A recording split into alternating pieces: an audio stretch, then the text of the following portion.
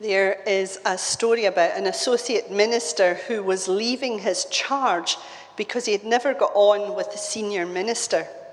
At his final service, he considered what he should preach on, and he took as his text Genesis 22, verse 5, "Stay here with the ass while I go yonder."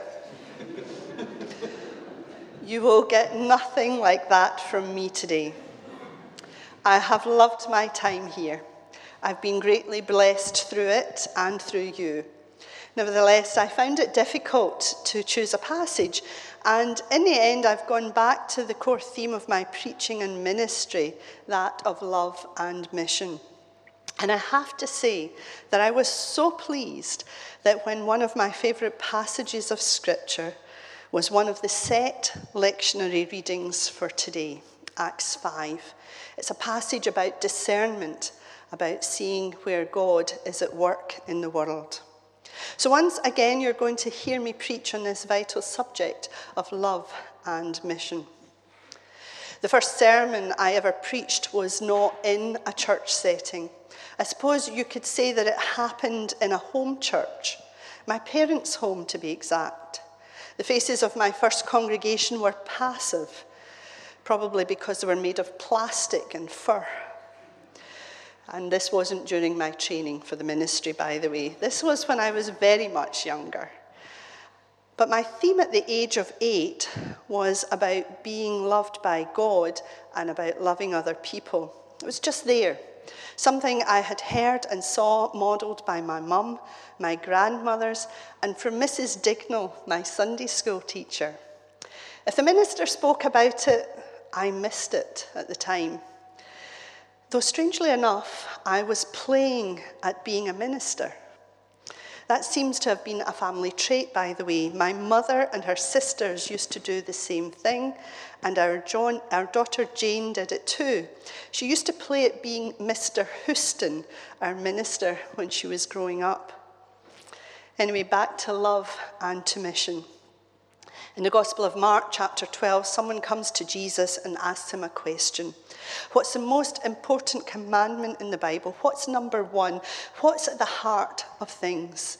And Jesus answered, the most important commandment is this: love the Lord your God with all your heart, with all your soul, with all your mind, with all your strength. And I want to say that if you miss everything else today, don't miss this. Love God with all your heart, with all your soul, with all your mind, and with all of your strength. The second is this: love your neighbour as yourself. There is no commandment greater than these, Jesus said.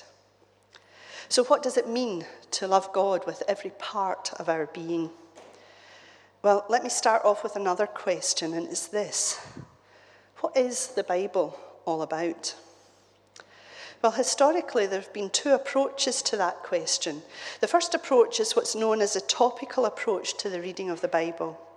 This topical approach to the Bible looks at the Bible and asks topical questions like, what does the Bible say about God? What does the Bible say about Jesus? What does the Bible say about church, about relationships, about family, and so on? In other words, some see the Bible as a kind of reference book for life and spirituality. You ask the Bible a question and then you look to see what it says on a subject and then you get your answer. Now, I'm not saying that's wrong, but there are huge problems with reading the Bible like that. One of the main problems with reading the Bible like that is if you read the Bible primarily as a reference book on how to live right, then inevitably it centres on me. It puts me at the centre, kind of nudging God to the side. And sometimes if I put me at the centre, then what I see when I read is what suits me. There's a second way to read the Bible, and the second way to read the Bible is to read it as a single, unified, true story with a plot.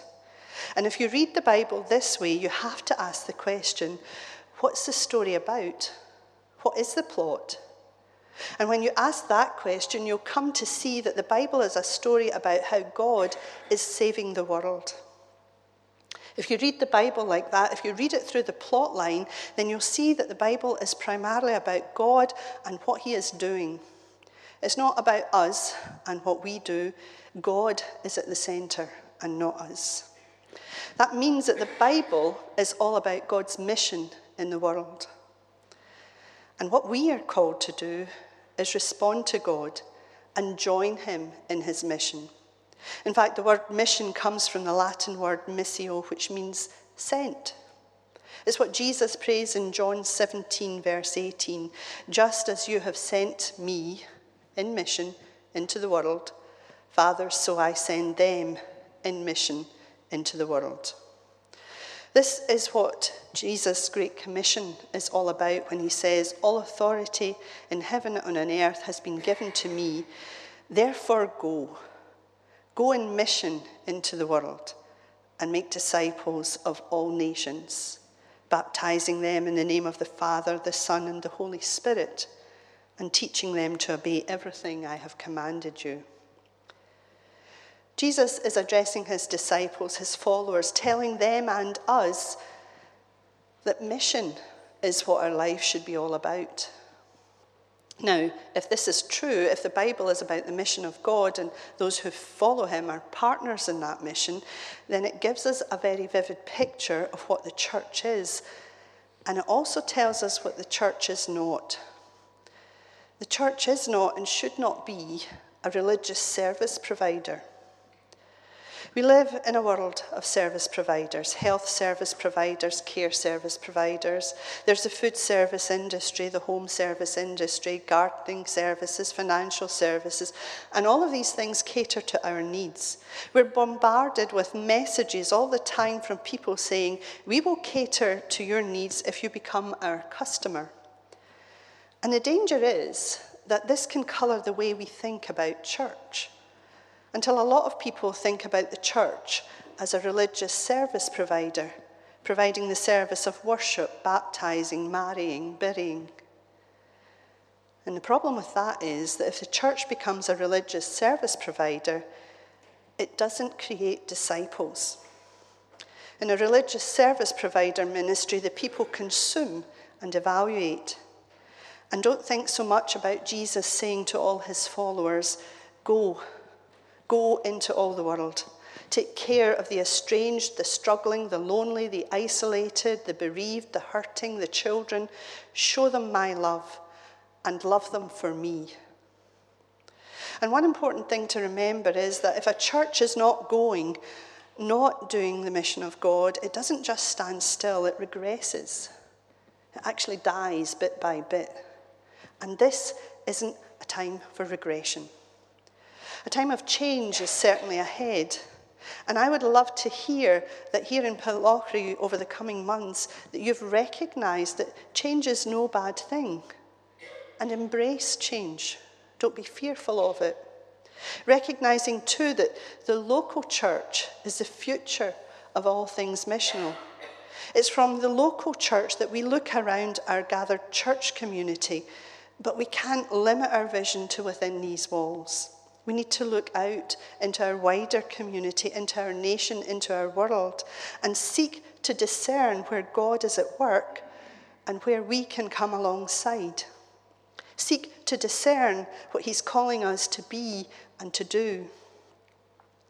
Prior to the first lockdown, we held a series of afternoon and evening prayer meetings and discussions where we focused on different aspects of ministry and mission.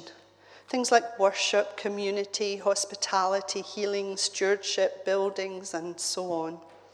It was a time for those who gathered to recognise that we are in a season in the life of the Church of Scotland when we have to look to the future, to try and discern the church that we're meant to be in this day and age. And although implementation was put on hold, these things have not been lost sight of. Although the landscape around us has changed, the ideas and suggestions put forward are still applicable. The challenge will be to discern and cast a vision that people can get behind, recognising that while we can't do it all, what we can do, we should do. And there's no reason why we cannot do this. This isn't a time to say, we'll wait till we have a new minister, or things are fine, it will see me out. No. We have an excellent Kirk session. We have gifted people throughout our congregation. Some you know, some work quietly away in the background. But all of them are actually you.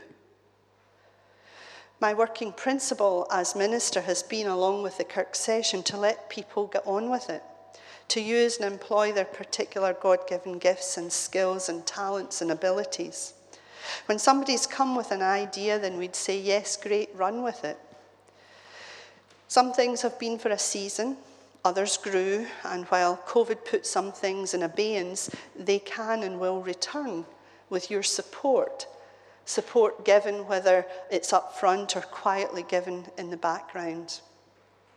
I've not got the slightest doubt that fruitful ministry will continue here at Pitlochry Church for years to come, because it's God who's at work among you, and God is faithful. But he needs each of us to be aware that he is here and he is at work. And just as I entrust you to God, you can trust that God will lead me forward. For God's work is not limited to this place and time. And you and I will both continue to grow and respond even as we travel down different roads. By the grace of God, we've travelled the road together for just over 10 years now. And your story and mine have intersected. Indeed, they have woven together. We've journeyed together. We've seen God at work. Sometimes I have been the teacher and you have been the learners. But very, very frequently, whether you are aware of it or not, you have been the teachers and I have learned from you. You've taught me through your personal examples, by your faithful presence as we gather to worship, by your sorrow when health or age have made that more difficult. I've had the privilege to be invited into your lives, sometimes into the innermost moments of life where you're most vulnerable, moments of change, of joy, of loss, of fragile hope. You've told me your stories sitting in the manse or in your homes, or walking home from meetings, or meeting in the street or in the co-op, which I only went in for a loaf and returned to the outside world about an hour and a half later. You've told me in emails. You've told me your stories. You've spoken of obstacles and victories and deepening faith, of doubts and fears. You've shared your ideas and visions, and initiatives have taken off. You've told me of deep wounds and heavy burdens, and you've let me pray for you. And I've learned and I've grown through these encounters with you. But this I believe wholeheartedly. Although saying goodbye is hard, it can be done with great hope. So although this is a hard goodbye, it is said in hope. We don't like to say goodbye. It feels too final for many of us. But goodbye is the right thing to say because it doesn't actually mean the end. The word goodbye is a contraction of the old phrase, God be with ye. Goodbye is a word of hope and of blessing. When I say goodbye, God be with ye, to you, I believe that God will truly remain here among you and with you. And when you say goodbye to me, you can truly trust that God's Spirit accompanies me. Goodbye is a word of hope and of blessing, a prayer for those we love. And so I close with the very last words in Scripture from Revelation chapter 22, verse 21, because God's word should always have precedence. The grace of the Lord Jesus Christ be with God's people. And all God's people said, Amen.